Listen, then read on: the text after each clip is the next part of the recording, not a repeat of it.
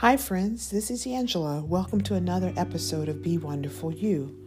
Today's topic is peace in the midst of a storm. It is the end of November, and maybe for you it's been a great time. I had a wonderful Thanksgiving with my immediate family, and there's so much going on that I really felt buffeted by different storms.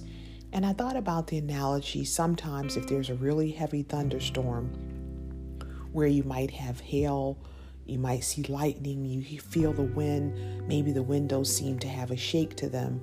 What do? If you're like me, you first think, I'm thankful to be inside. And I mentally start saying, where are the people that I love? Are they safe? I want to encourage us. If you're in the middle of a lot of different activities, a lot of different pulls on your time, feeling super busy, to just really go inside and find your center of peace. Maybe you ask the question, what matters most?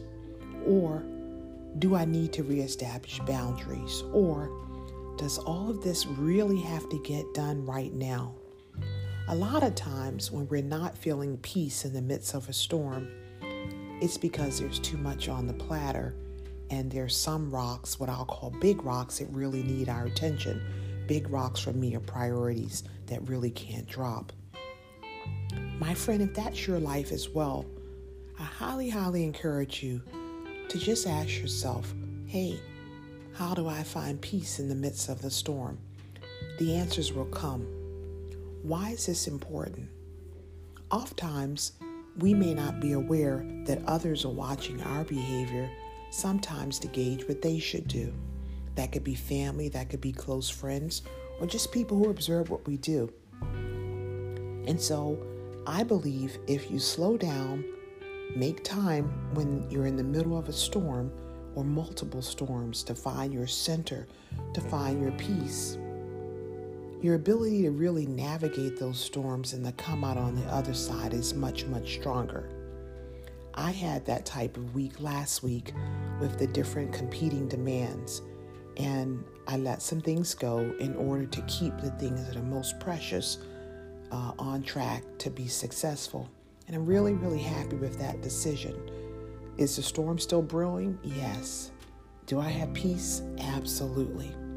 So my friends, I'm hoping that this encourages you. If you're like, boy, how am I going to move forward? I believe that the answer lies within.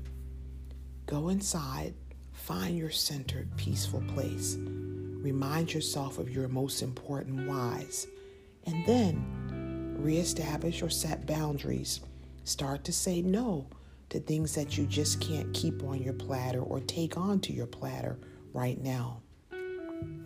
If you find your peace in the midst of a storm, it'll make everything else go a lot lighter, even if you still have a heavy load. I hope that this helps someone. Be blessed, my friends, and less stressed. We're going into the Christmas window or the holiday window, and so if there's a time to center and make sure we're good, I can't think of a better window. Be blessed, my friends. I'll talk to you later. Bye-bye.